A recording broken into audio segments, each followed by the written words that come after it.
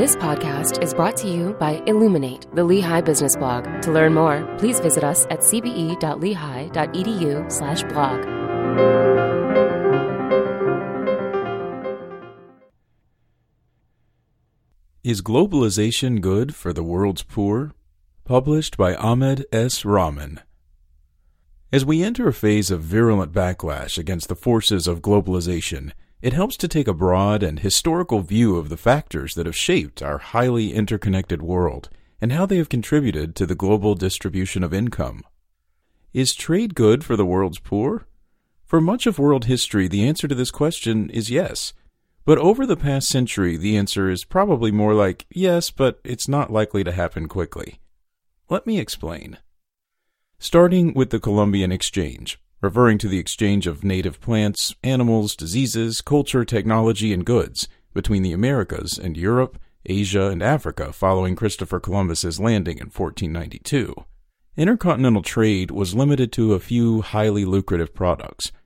These included glassware, precision instruments and medicine from Western regions, and spices and teas, silks, cottons, and porcelains from the rest. All pre-industrial societies tended to gain from such exchange. To be sure, many of the commercial gains in the Third World were undermined by other less sanguine features of globalization. Colonialization, theft, enslavement all contributed to underperformance in developing nations. But trade itself tended to lift the economic prospects for all, helping to keep income differences around the world from widening. The Great Divergence.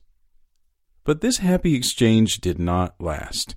Growth in intercontinental commerce by the late 19th century had risen to unprecedented levels, yet coincided with an equally unprecedented divergence in living standards across the world. Why did incomes suddenly diverge just as the world became so much flatter? In Trade, Technology, and the Great Divergence, a United States Naval Academy working paper I co-authored with Kevin O'Rourke of All Souls College, Oxford University, and Alan Taylor of the University of Virginia, we show that the answer has much to do with the nature and extent of specialization. The Western world began to exclusively rely on the rest of the world for its primary products, while the rest abandoned industry to enjoy the fruits of Western manufacturing. This symbiotic relationship, while on the surface appearing to offer mutual benefits, belies two inherent asymmetries which contributed to Third World stagnation. First, trade in the rest of the world fueled a population explosion that undercut its ability to keep up with Western growth. As the tropical world's share of the population grew, it flooded world markets with its products. Peripheral regions had to provide more and more primary exports to buy the same amount of high-end imports from the West. This further contributed to population growth in the periphery. Thus, globalization helped the Western world become relatively small, and while prosperous, it could not absorb all the tropical groceries it was offered. The rest of the world was certainly innovative, with crucial improvements in internal transportation and infrastructure. But this further fueled the flood of primary product exports, dampening prices further. Of course, the West, by contrast, found a massive and willing market for its own expanding production of manufacturers. Technological leapfrogging.